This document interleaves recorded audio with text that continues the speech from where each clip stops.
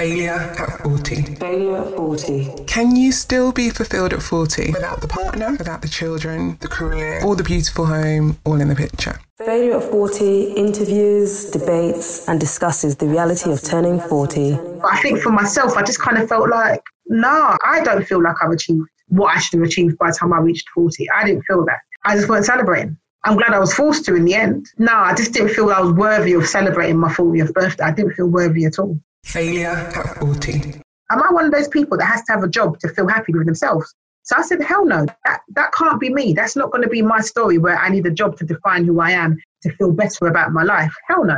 Failure at 40. Failure at 40 challenges the notion of failure and redefines what success looks like to you. Who says if you haven't reached all of your goals by 40 that you're not a success? Failure at 40 interviews, debates and discusses the reality of turning 40 in modern Britain. Welcome to Failure at 40. Failure at 40. Welcome to Failure at 40. I'm Shelley, the life coach. And I'm Winnie, the producer. And on today's episode, we're talking to Simone Reed, who's a 45-year-old housing manager, business owner, and events organizer from South London who's single with no children. Welcome to the podcast, Simone. Hi, Simone. Thanks for joining us on the show today. Welcome to Failure at 40. Welcome, Sim. Hello.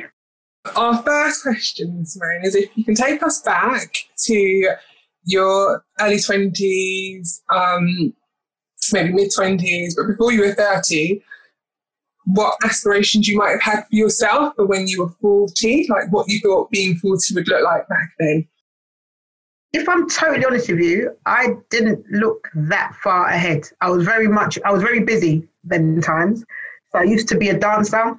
I used to do a lot of different shows and music videos and all that kind of razzmatazz kind of thing. So I think in my 20s, it was very much kind of looking to my 30s.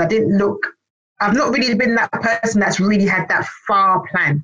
But I did, if you did ask me that question when I was in my 20s, I would have thought I would have been settled down, had a family, and more likely living abroad, Jamaica or somewhere. That was kind of part of my aspirations, I suppose, in terms of being 40. But I was always kind of just looking for the next kind of, just always being busy and just doing things. So I was just always caught up in that life. And I think that's also attributed to why I have no family at this stage, because it was never a thought. I was just so busy doing things and enjoying life at that age. And what were your earlier years like in such of what's your background like? Where are you from originally? Born in London. I was actually a West London girl.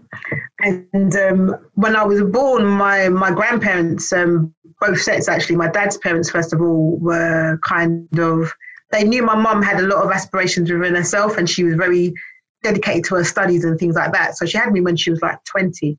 So they were like, you know what, you're destined to go to university. You've got a future ahead of you for your child. We'll take her. Go to university, but still look after me. I still had my mum when I was younger, and then my grandma went to America for 6 weeks. So then my mum's mum and dad, they used to live in Sheffield, so they were like, "Oh, we'll take her for 6 weeks," and then 6 weeks turned into 6 years. Wow. As far as they were concerned, they were like, "Well, actually, to be really honest, we're not gonna give her back because we're financially stable. We can look after her. We can do everything." So I remained in Sheffield for a very long time. Wow. With your grandparents, maternal grandparents? Yes. And then I only came back to London when I was 8 because they were going to Jamaica. They tried to take me with them. My mum was like, that's too far. So you're coming back to London. So that's when I came back to London and then moved to South East London. So in terms of knowing London when I was younger, it's South East London. I'm a South girl. That's what I know.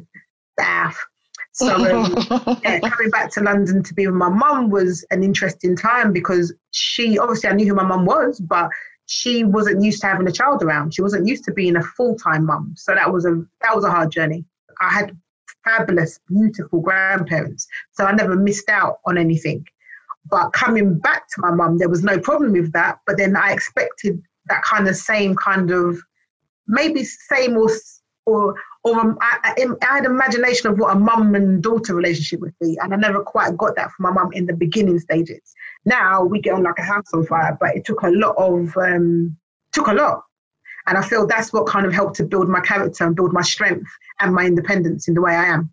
So she couldn't really tell me much when I was younger. I wasn't a bad child. I didn't really get in trouble and things like that. But I was very much about me and about making sure I make my decisions and I'm happy with the decisions I'm making. So I was very strong-headed when I was younger.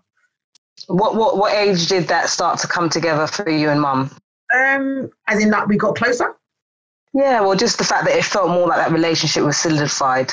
If I'm honest with you, when I moved out when I was in my 20s, it took a long time. It was always kind of a bit up and down. Also, my mum's a Gemini. Forgive anybody who's a Gemini, but she's a Gemini and she's a true Gemini. So just from stepping in my mum's house and saying hello, I know whether I'm taking my shoes off. So, yeah. And because I don't have time for the crazy side. I don't have that energy. So for me, it's like I'm coming, I'm like, oh, hi, Mum, all loving, and you're all moany. Nah, do that by yourself. Let me go. And then she'll call me a couple hours later and then we carry on talking and everything's back to normal again. But she would just go through these times of just having these weird downer times, which would just frustrate life out of me. But we've grown. I think as time went on, she started to grow to realise that I don't respond to that very well. And if you want me to be around and you want to have me close with you, then you need to kind of like cut that bit out, or let's find a way that we can both work with it, you know, going forward. So that's kind of how our relationship kind of went forward. And I think just by having my independence, I think I moved out about the age of early 20s, like maybe 22, 23. Early. I went into a flat share with a friend of mine at the time. And then following that flat share is when I ended up getting the place at Rainer. And then that's when I looked after the mother and babies. And then during that time as well, so back then I used to work in retail. So it was a good job to have because I was always traveling for dancing and things like that. So I used to work in Topshop Office Circus, the kind of place that everyone went to work. We used to get gold travel cards. So everyone wanted to be there. It was like one of the spots to kind of be in. Everyone used to come in and, you know, hang out or whatever. You guys had a gold travel card? Living. Yeah, so we had a gold travel card. You could do, it was a 1 to 6 zone travel card, gold card, it was free. Anyone working in a Topshop? Yeah. Anyone that worked in Topshop had a card. You could do a Saturday shift and have a 24-hour travel card. That was like a full-time travel card. It was the best. But why was that ever. Like a benefit? Was it because you would be called to different branches and you'd have to work all over the place? No, it was just a perk. Wow. I don't know why, but it was just a perk everyone had. So it was brilliant. Like you could just do what you wanted back then. That's incredible. Probably why everybody wanted to work there at a certain time. Serious, yeah. Especially if you was travelling to like college and stuff like that. It was a perfect job to have because they paid for your travel. So it was a good job to have. And it was a 1 to 6 zones. I only needed 4. All 6 zones we used to have. It sounded like that the relationship you had built with your grandparents really gave you a strong foundation, especially in going forward to deal with your mum and still being strong enough to say, listen, this is not going to work until it works properly. And you managed that for a while. So that's testimony to good foundations, I think. Yes. But also, you know what? I don't want to sound like my mum's completely crazy because I always used to think... You didn't sound like that. Oh, good. I'm glad. But I always used to think whenever people say, oh, you know, you take after your mum or whatever, I'd be like, no, I don't. So my mum's a Buddhist. She's been a Buddhist for over 40 years. And I think she's always trying to get me to chant and to be a Buddhist and whatever. And I'm always, for me in religion, I'm not really a religious person. If there's a question about that, I'll explain that later. But with my mum, she's always about saving someone or fighting for the underdog or, you know, wanting to always be on the side of right. And that's kind of what I'm like. Like, I'm always going to go all out to kind of like help you win a battle at work or a personal battle. I'm always about trying to help you, to support you, to do the best you can do. That's just an advocate. Yeah, I've always been an advocate like that, always fighting for rights. That's like fighting power kind of thing. I've always been that person. And my mum is that person. So I think as the years have gone on, I've started to kind of concede to the fact that actually there's a lot of things that my mum was or is that has really instilled into me, which I'm really proud of, because she's very much about that, you know, the rights of people and making sure people ain't doing wrong to you when you're getting what you deserve. She's very much that person kind of thing. And definitely I've got that from my mum, and I'm proud to say that because she's done a lot of good for people. She's very caring in that sense. And who would you say some of the significant people along your journey have been, including mum and grandparents? Well, you know what? I had a few good teachers at school. Like, I remember my drama teacher, she was really inspiring, and she really pushed kind of like my performing arts, because I used to do a bit of acting and stuff like that as well as the dancing. Then I had a drama teacher, Pat Warmington. She used to be down at the Albany Empire in Deptford. So we used to go to drama classes there as well and do singing, dancing, all different things down there. I wasn't much of a singer, even though I thought I should have been, but now I was. But yeah, there's been people like that along the way that really have kind of helped to just kind of like see the potential in me and really put me in that direction. Even like when it became like when it got into management, one thing with me as well, in terms of having a plan, like when you first kind of were saying about the kind of things we're going to be discussing, I'm thinking about what was my life plan? And I'm thinking I've just never been a person that's really had a plan. I fall into things. Most things I've kind of achieved is because I've fallen into it. So even with working with the young people, while I was at Topshop, I'd done a course on mentoring and met these girls there that were starting a new agency for children's homes. So they were saying, when we get our agency together, we want it to be one of our workers. But I'd had no experience. I hadn't really done that before, apart from doing the stuff at Rainer, but not the children's homes. And they took me on, and I became their member of staff in the sense of being able to go and secure contracts for them, go in, doing the work I needed to do. They were like, if that's the caliber of staff that you have, we want to give you a contract. And it kind of moved on from there. Then a friend of mine was doing something at a place called Focus E15 in Stratford, which is a foyer. And that's for young people that are either being kicked out on the street or coming from being in care. So I applied for that just for the sake of applying for it. Got that job there, and then went on to run a £2 million contract for them for social services, and done really well. I was there as a manager. I think I was there for altogether 10 years, but I think out of the 10 years, I was probably a manager for 8. But actually really just what I jumped from being a support worker up into the management position I went to was I jumped several levels to get there and done a really good job there. And then that's kind of like fallen into different things. When I got made redundant from there, I kind of got headhunted to go and work in different companies. So in terms of having a plan, I'm not that real thought out planned person in terms of what I'm doing career-wise. I have to be honest with that. And then along the way, I always pick up hobbies and stuff like that. So started the pop-up shop thing from about 2013. The first one I done again with Jamal actually and Zolani. We did one in Brixton. That went really well. And that was kind of before the real pop-up scene started, and got involved with another set of people, set up another company. So always kind of moving forward on what we're doing, and then did events from that, fashion shows, parties, different types of things. So in terms of having a set plan, no. But I did have a meltdown before 40, but I don't want to jump any questions that you guys might have. Well, I was just going to ask you, along that journey, I kind of think we're hearing a lot about sort of like your career and your profession, how that's really developed and transpired, but we're not hearing much about the other things that might have been going on separately in your personal life. So in terms of partners or, or getting into, I don't know, other things other than just kind of work life. Yeah, so on the backstory of work life, I think my dancing took a lot of my time. Back then, I had, a few serious relationships. Were they serious enough to say I'd think I was going to have a future with them? No.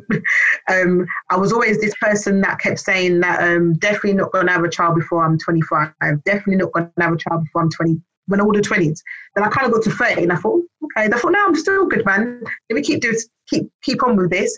So I got to like 35 and I thought, geez, like, Simone, in 5 years' time, you're going to be 40. And I'm not saying you can't have a child nearby 40, but I'm thinking, no, I need to kind of figure out my partner, be with someone that I feel that I can do this with now, And I'm not going to lie to you, from the age of I would say 35 onwards, in terms of serious relationships where I could really see myself settling down, no, it just wasn't happening in that way. And I feel sometimes when that's happening for yourself, you have to look at yourself and think, okay, why am I not meeting the people that I feel I can make a future with? I don't get me wrong, I met people that felt they could make a future with me, but I couldn't see a future with them. Worked for you? It wasn't for me. It wasn't. So, did you feel pressure because of the age and the biological clock? Did they feel like there was a pressure to have to find someone now?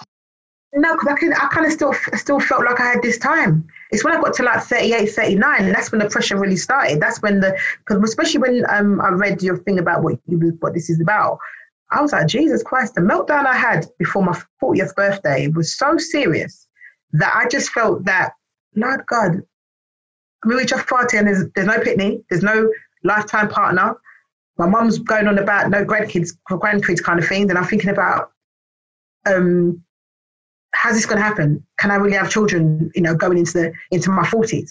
Then I discovered I had fibroids, but that was a few years before that. So from about 35, I discovered I had fibroids. But they were quite small at the time. They won't give me so many problems. But when I'm approaching 40, I'm starting to get more problems with these things. So these are all the things that I'm thinking are going to start to, make it difficult for me to have a family kind of thing.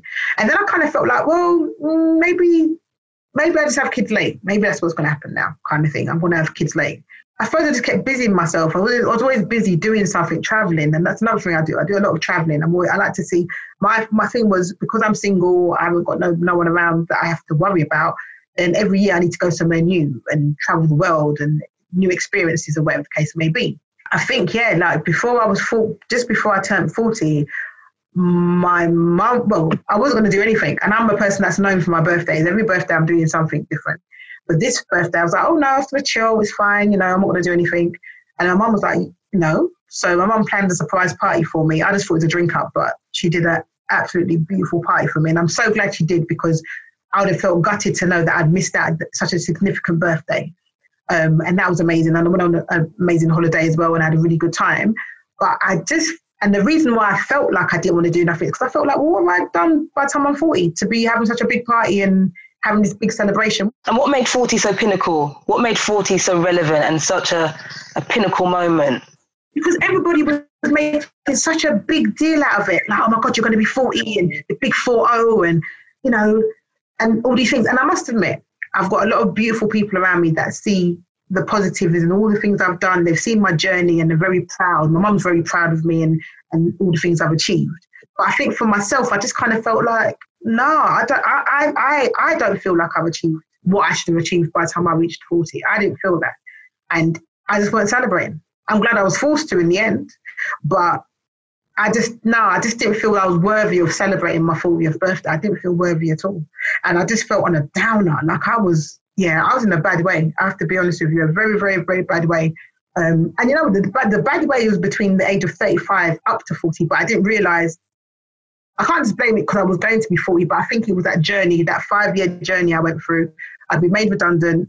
I was fine. I got a good payout package. I dabbled in a bit of work now and again when I needed to. I was doing pop-up stuff and I used to sell jewelry as well. I do a bit of everything.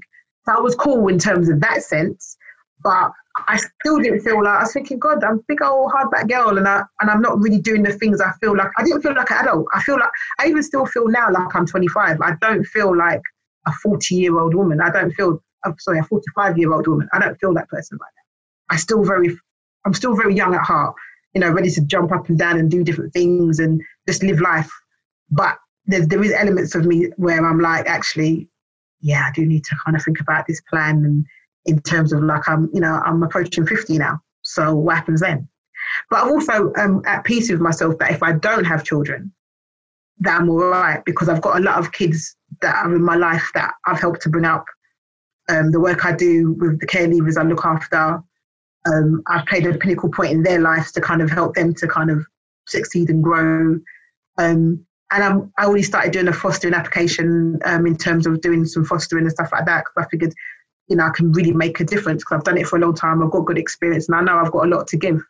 What did that meltdown look like and how did you get through it? What did you do to get yourself to the other side? What it looked like, to me, it looked like depression. To my friends, it looked like, like they were getting kind of concerned about me in terms of like what's going on. I wasn't my normal bubbly self. I didn't want to go out. I wasn't, I didn't want to really socialise. I just wanted to just be at home and just do me. If you call me up with a problem, I wasn't the most helpful person, whereas normally I've always got an idea, trying to solve, help you do this and link you up. But I wasn't doing none of that at the time. So the meltdown just looked like, to me, I would assume it just looked very depressive and people were quite worried about me at the time. And also as well, part of that meltdown was because a lot of changes was happening. So the redundancy happened. I also had to move out of where I was with the kids, the mother and babies. It just a lot of change was going on, and I just wasn't quite ready for it, if that makes any sense. Yeah. Absolutely. I always fall on my feet though. So, okay, like I said, I got made redundant, excellent payout, so I was fine. Had to leave my home, but then I got another home quite soon after. It was fine. And I'm now in Clapham, and then things happened from that perfectly worked out for being in that area. So even though I felt things were going wrong, things were happening to kind of like put a band-aid on those things, if that makes any sense. Yeah. But for me, within myself, I just knew that I didn't feel myself, and that wasn't good for me. And then how I came out of it was, like I said, in terms of having a strong network around me, some really strong, beautiful friends. I have to be honest, I've got a really strong friendship network, and they really helped to pull me out of where I was, if that makes any sense. But equally, so as much as they helped me, I helped myself. So I'm very much a person that I like to go in myself and solve my own problems, if that makes any sense. And I was really starting to feel like a bit of a failure in the sense of, am I really feeling this depressed because I don't have the job that I want, that a stable job that I'm, feeling comfortable with? Am I one of those people that has to have a job to feel happy with themselves? So I said, hell no, that can't be me. That's not going to be my story where I need a job to define who I am, to feel better about my life. Hell no. So I remember one day just waking up and feeling back to normal again. It was weird. It's almost like something was holding me down. And then one day it's like it let go and said, all right, be Simone. And I was back to being bubbly, doing my thing. I could help you out. I could think straight. And I actually felt happy, physically felt happy. It was something I even said. Someone must have called me that. And I said, you know what? I feel back to normal. And they said, well, you sound back to normal. And then it was funny because then the following Monday, I got a phone call being headhunted for a job. I put my CV up on some CV library or whatever it was and got headhunted for a very good job. Did the interview, got the job, and I was there for a couple of years. And again, made some differences, done some really good things, won some contracts for them, did some really good work. Left. And then from then, I must admit, I felt a lot better about myself in the sense of, it wasn't because of the job. It was just, I felt better knowing that I felt better before getting the job. Then I had a job, left the job, and I'm still feeling good about myself. I'm not advocating that people don't have a plan for their life, because I think it's important to do that. But I'm also hoping that I'm showing people that if you don't have a plan for your life, it's not the end of the world. I never went to university. I did finish school. I did okay at school, went to college. And again, with college, kind of going back slightly, that thing where, again, I never had that path. No, actually, I did. I'm lying. My path was for performing arts. My mum's path was that ain't a profession. That ain't a job to go into. She didn't believe in it, even though she saw me grafting, doing a lot of work, flying around the world, getting paid. She didn't see it as something I could progress in. So she kind of put me off the idea of following through with the performing arts. So then I did things like science and engineering, sociology, just did things for the sake of doing it. There was not even no plan that went with what I'd done.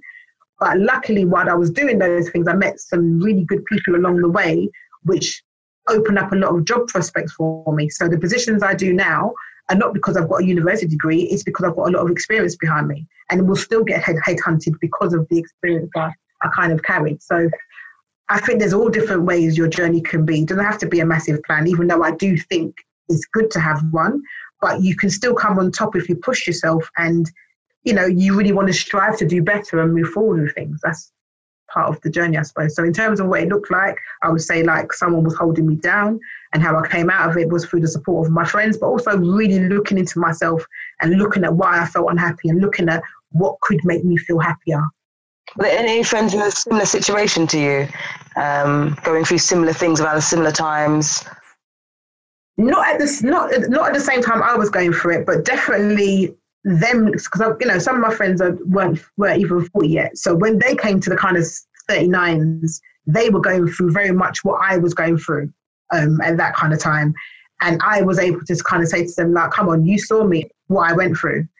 We've really got to dig hard now, really dig deep to look at what's going on for you in your life to try and help you turn that about. Being the pillar of support that they were for me, I needed to be that person for them to really help and pull them through that. And I have to say, I don't think anyone by the time they got to 40 or just after their 40s, everyone that are in my circle, I would say, we all say that we're fabulous and 40, because happy. We're happy. We've achieved a lot. We've done a lot. But sometimes no one can tell you that. You have to be able to feel that and know that for yourself. It's so important. I don't remember when we were growing up that 40 used to be as big a deal as it seems to be in this era. I don't remember my mum or, my I never remember seeing these big, huge parties at 40 or whatever, maybe a 50th, but never 40 in the way that it's pushed now. And I wonder what's changed for our generation for 40 to be such a monumental point that people home into. And I think it might be because people are having children later.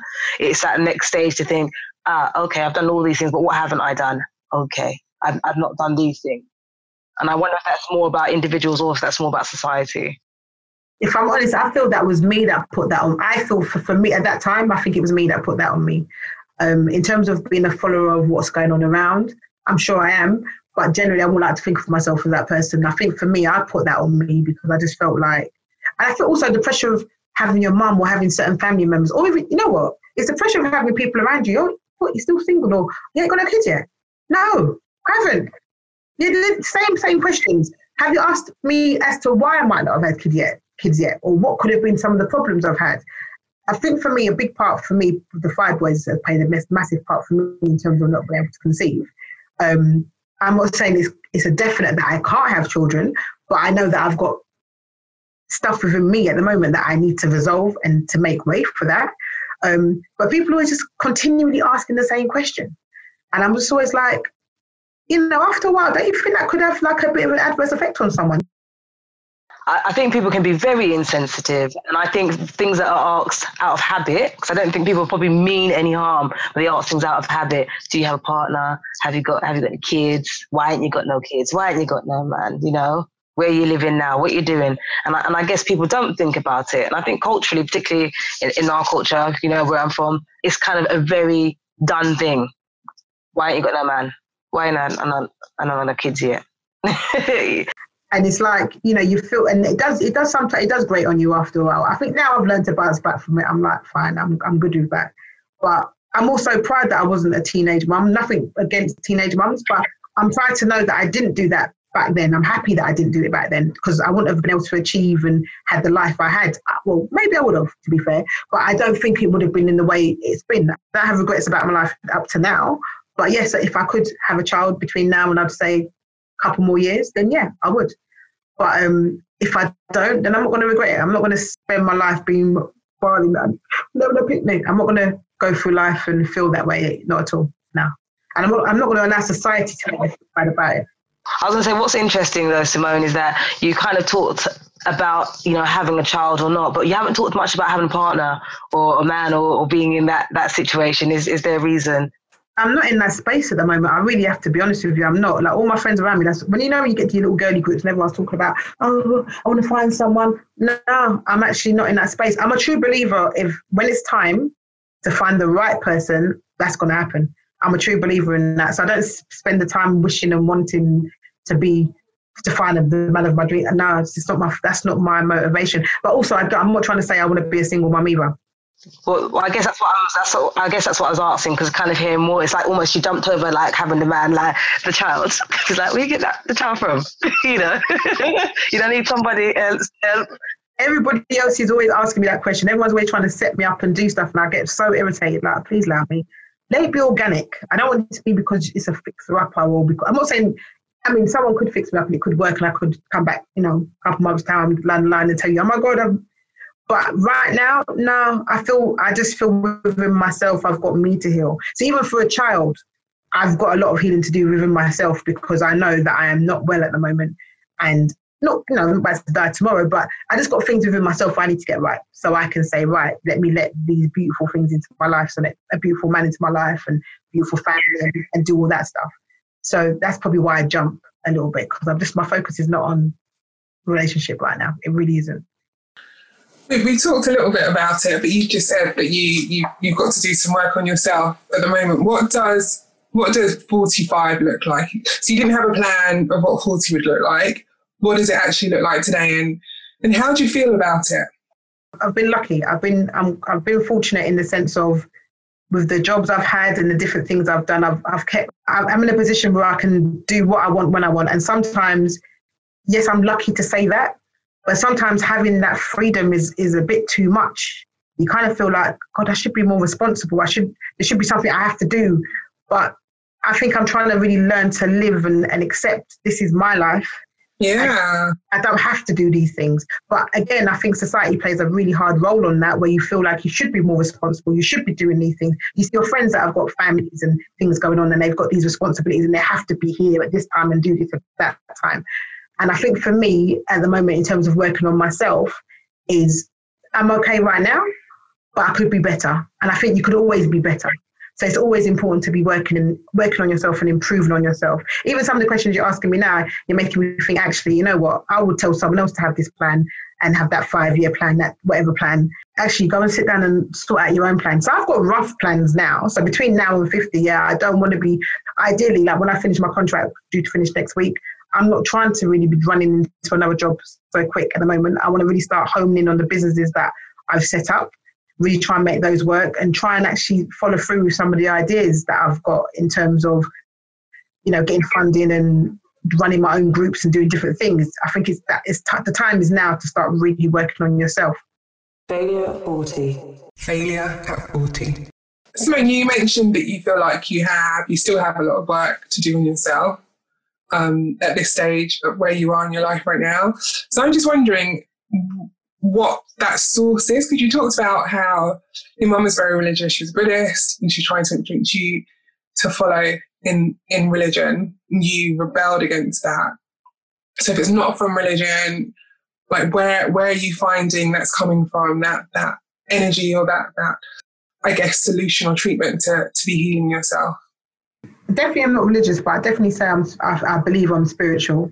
But again, I respect people's religion as well. So I think there's something to be learned from different people's religions and things like that as well. But in terms of where I get that from, I just think from the spiritual side of me and from just listening to yourself sometimes and listening to your body. Like I've been for readings when I was younger, and being told that I'm very spiritual and I could do readings if I wanted to and that kind of stuff, and never really found an interest in the psychic world for me to be someone that does that. And also I'm not that person that goes for a reading every 5 seconds. I have to really feel like I could do a reading and really feel that I've got a connection with that person to want to have that reading. But in terms of how I feel in terms of doing work on myself, I suppose there is still an element of not maybe being where I exactly would like to be right now, whatever that does look like in terms of, like I said at the beginning, I do want to have a family. I do want to have my life partner and have my children and everything else. But that's not the be and end all to life. I think just being able to be at peace with myself and feel happy with myself completely, that's what I'm working on. I'm working on me from that point of view, because it shouldn't take somebody else or something else to make you feel happy. You should be able to do that within yourself. And that's where I think it's important to be able to do the work on yourself with things that you might not feel good about, to either make a difference about that, to feel a bit good about those things, or just to generally feel good within yourself. So, if I can't sit here and say to you that right now I'm like the happiest person in the world and everything's fantastic. No, it isn't. I'm very good on the face value of making people feel that way about me, I suppose. But in terms of the real inner deep thoughts within myself, there is a lot of battles I feel that I'm battling, and that's what I need to work on. And I feel if I'm able to work on those things, and it comes down to things like just general health and, what I'm putting into my body, like what I'm eating and, creams I'm using, just really, even social media, everything. Like to me, I just feel like I need to do a real big cleanse at the moment, if I'm honest with you. And I feel that with this pandemic, I believe that there's a lot of madness going on with that as well, which is making, not that I wasn't awoke before, I've always been a woke person as far as I'm concerned, but it's woken me up faster. Like you think, oh yeah, I can get to that tomorrow, Now I'm not about tomorrow, it's about what I can do today to change tomorrow. So there's a lot. To me, it's a lot of work that needs to be done. So, when people are sending around videos of people, people being racist or things happening or this happened or this person said that, I'm like, okay, cool, they said that. Like, what are you shocked about? This is what happens. These things happen. What are we as a people doing to move forward from this? Because I'm not trying to ask every other race to be helping us and to be on our plight and what we've got to be doing. I'm about this now. Like, what are we doing as a people to make things better for us as a people moving forward, independently of other people trying to step in and always trying to save us? I don't want to be saved. I want to save myself and I want to save my people. And that's part of, that's not just healing me, that's healing my people as well. So I think it's a journey that I'm kind of on at the moment, if I'm honest with you. And I think us as a group of people, myself and the Fade at 40 team, it was important for us to be having conversations within our communities, within any communities, about some of the things that were damaging to the mental health of people as they were approaching 40 and then needing to go into their 40th chapter. How they were feeling and how little they contributed or have contributed to that. How much does society play in that? How much does our upbringing contribute to that? You know, what we've been through with our parents, our friends, our partners, workplaces, you know, what's contributed to how we feel and why we feel that way by 40. And I think some of the things that you've said have been really powerful in terms of us kind of negating our own journey and looking at our own purpose and walking in that purpose and finding peace in that, regardless of if we have the things others say we should have or the pressures we put on ourselves for whatever reason. It's about how do we find peace, you know, and how do we continue to go forward, especially when things are chaotic outside of our reach, you know, particularly like, you know, what's happening for us at the moment, the pandemic and all these different parties. How do we find peace in what's going on around us and support each other doing that? And these conversations are what we felt was needed. You know, we're in our prime.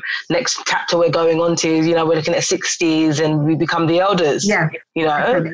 And we're going to become responsible for the minds of those behind us. So we've got to kind of really invest in, like you say, health-wise, you know, what we're doing, the wisdom we've got to share that afterwards behind us, you know, those coming up. Definitely. And it sounds to me like you have been doing a mothering role to a lot of people of all ages.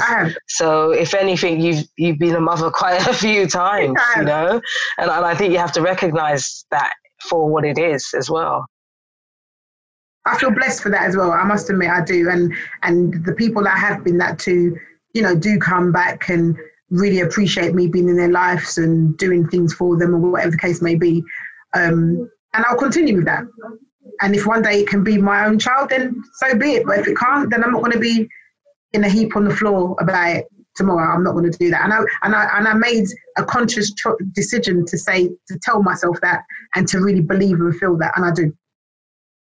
Because I hate how we underrate being these maternal influences to other people's children or our nieces and nephews, because although you didn't give birth to them, you're still having a mothering influence over them, which is still quite significant, because in African villages, your mum is just the person who gave birth to you. You're raised by all the women that surround you, and they all get just as much credit as the mother does in terms of how they're shaping these young minds and this next generation.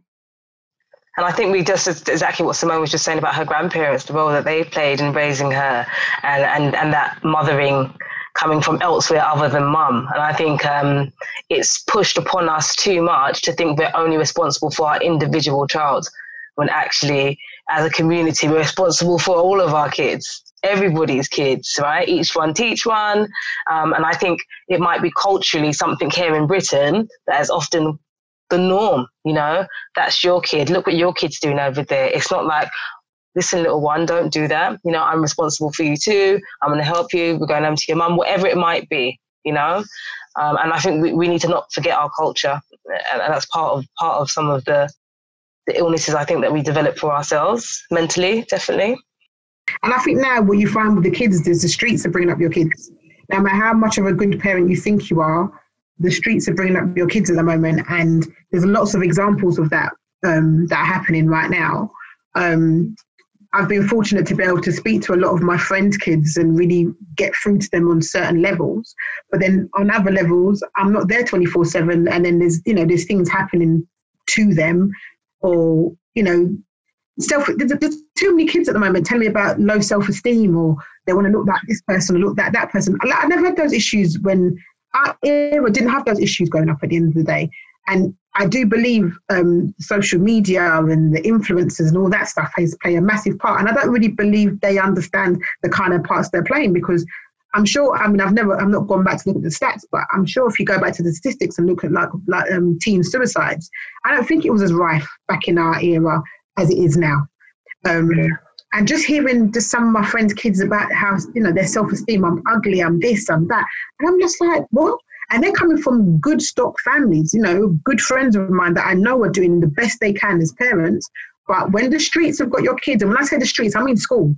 You know, yes. School in the streets. School is a street. Yeah, school is a street. School is a street. When the streets have got your kids and they're influenced by their friends and everyone's doing this and doing that, I would think like it's the streets, man. The streets are just, it's a dangerous place for your kids. And again, it's like, I was taking on some new work actually with Barnardo's, and I'll be doing some outreach work, going out and trying to engage with the kids that are kind of hanging out in McDonald's and, you know, the little hotspots. And basically just trying to find out from them what's going on. Like, are you okay? Is everything okay at home? Because domestic violence has gone up, child poverty has gone up. All these different things have happened since this whole pandemic. Mental health has gone up. Neglect has gone up. Exactly. So for me, again, I've got, you know, and that's another thing as well. I've been fortunate to fall on my feet quite often. So my contract's finishing. It should have finished on Friday. I've got a few extra weeks. So I'm happy for that. Then I got a phone call from a friend saying, actually, Simone, you've done stuff like this before. Would you mind helping out with this project? So I've had little things like that keep falling into my lap. And I'm like, okay, so it's keeping me moving. Even though I'm tired, I really feel exhausted at the moment. But I did, when this came into my lap, I thought, well, actually, I can pick and choose my hours and I can make a difference, because I know there's a lot of kids out there that have got a terrible home life going on now, especially when things are just, you know, parents are at home more and there's a lot more abuse and things going on within the family home. So they want to be out on the street. They don't want to deal with that even more. And if I can just make a difference to even one child, while I do a couple of months with these people, then that's what I'm going to try and do, because there's a lot going on at the moment. And I think that kind of gives me a sense of pride, but also a sense of purpose, being able to support and to help people generally. That's one of the main things I would say, you know, that makes me happy. And knowing what you know now, what would you tell your younger self? My younger self? Oh, God. Little Simone. I think I would have liked, you know, at the time, I think I would have liked to tell myself to really enjoy some of the moments in my life a lot more, really appreciate them more, rather than just let these things pass by through my life and not really realize that actually, you know, you did some good work there, or you did something really good there, and really appreciate that.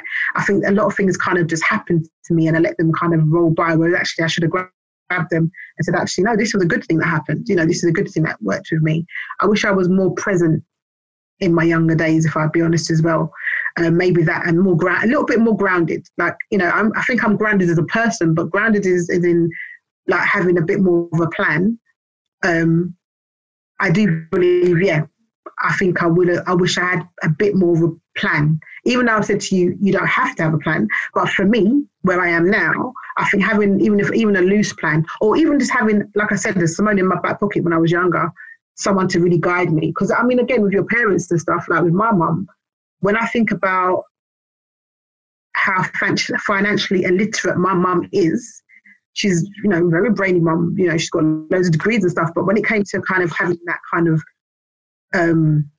financial literacy when I was younger to kind of like steer me in certain ways. So I know I've never been in money problems or anything like that, but kind of just helped me to think about getting on the property ladder earlier and certain other things that could have set me up better to be where I am now.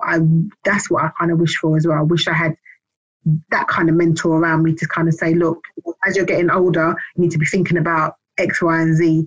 So I could have put things in place a lot earlier rather than so much later. So yeah, it's good that I'm achieving these things still, but I could have had a better foundation to do it and not be struggling or not have more of a struggle to do that, to be fair. So my younger self, just to kind of, to have done more in terms of appreciate more what was going on with me when I was younger. And what about the future self? What do you think the next 5 years are going to look like? What might 50-year-old Simone be doing? 50-year-old Simone will still be busy, I think. I don't think I want to be in the stage where I'm just not doing anything. I can't imagine you're never, ever not going to be busy. You've spent your whole life being busy. No, girl. That is not your portion. No, it's not my portion. But I do believe that, once we kind of get through this madness and get to whatever the new norm is going to be, I would like to be able to say that I'm definitely working for myself, running some sort of a corporation or running something for myself, my people, and not necessarily sitting down in London, if I'm honest with you. That's not my passion. A long time ago, I wanted to go back to Jamaica, but I'm also thinking a bit more than just Jamaica now. I'm talking about just my people. So if it means, exploring more of Africa, I've been to a few African countries, and yeah, I'm open, as long as it's for my people, I'm open to doing whatever I can do and to go into different places and seeing what I can have as a foundation in those places to kind of uplift and make better. That's kind of that is my ultimate dream. And also, if we was to do this interview in 5 years' time, maybe have my family behind me as well. So that old answer, that and then be moving forward. That. Yeah, that would be a fantastic thing if it happens. And even when I say my family behind me, that might be my foster kids, or it might be my adopted kids, or it could be whatever it's going to be. I'm open to what that needs, whatever that looks like. I'm open to that. But I do also believe in putting out there what you want as well, because it's always going to be attainable. Definitely. I can see why people gravitate towards you for support. Direction, realness, honesty. It does feel like you've got a lot of energy to give, and happy to give it. So I really appreciate the information you shared with us, because not only are you teaching myself and Winnie, but it's all of our listeners that hear you will just be equally as inspired as we are. So thank you. I hope I've made some sort of sense today. You made me think a lot, and then you made me think, wow, like there's a few things that, yeah, I could be working on, I could have worked on, I could have done better. But at the same time, the end result of where I am now, I wouldn't change it. I wouldn't, not saying that I wouldn't have still given that advice to that younger me, but has it been a bad journey? No. Do I have regrets with my life? Well, everyone has regrets, but regrets in terms of the overall picture of my life where I am now, then no. And I think it's so important that people who are listening remember that. Like, it might not have been what you planned for yourself, but there is so much good in where you currently are that should be focused on, rather than not what you haven't got, or what you hoped. And I think that there'll be so many people, Simone, that listen to this and completely relate to your story and what you've been going through, and hopefully find some inspiration on pushing forward and busying themselves with other things too. I definitely hope so. And I can't wait to listen to other people's stories as well, because I'm sure that would help to resonate with myself in terms of, looking at other people's journeys. And it's just interesting, isn't it? And I think it's definitely, especially when I heard the subject matter, I did say to myself, God, it was such a time at 39. And to know that I've come past that, I'm now at 45 and still living life and getting on with what I need to be getting on with. Your life doesn't stop at 40. It doesn't stop. Exactly. It's like a new life. It's like a new lease of life after 40, I'd say. Exactly. Well, thank you. Thank you very much. We've appreciated you and your time today. If anyone wants to follow you, get in touch with you, do you have any handles you'd like to share on how people can connect? The main handle that I share at the moment is going to be the Melanaire. So that will be on IG, Melanaire UK. You can follow us there, and we have a website which is www.melanaire.co.uk as well. I love those jumpers. I keep meaning to get on. I'm going to have to do it now, but I admit you. I'm due one. You are our support. I have to be honest. Thank you for the support. I have to admit, definitely thank you for the support. It's a family. It's a family connection as far as I'm concerned. It's the whole village approach. Definitely. And just kind of, I think I've touched on it before, but just in terms of even the kids, like right now, in terms of having the Simone in the back pocket, I really am about, if you've got any children around you that want to learn any kind of fashion tips, Jamal's always willing to do that. We do workshops together. And also as well, we like to just put people in contact with other people that can help to build businesses.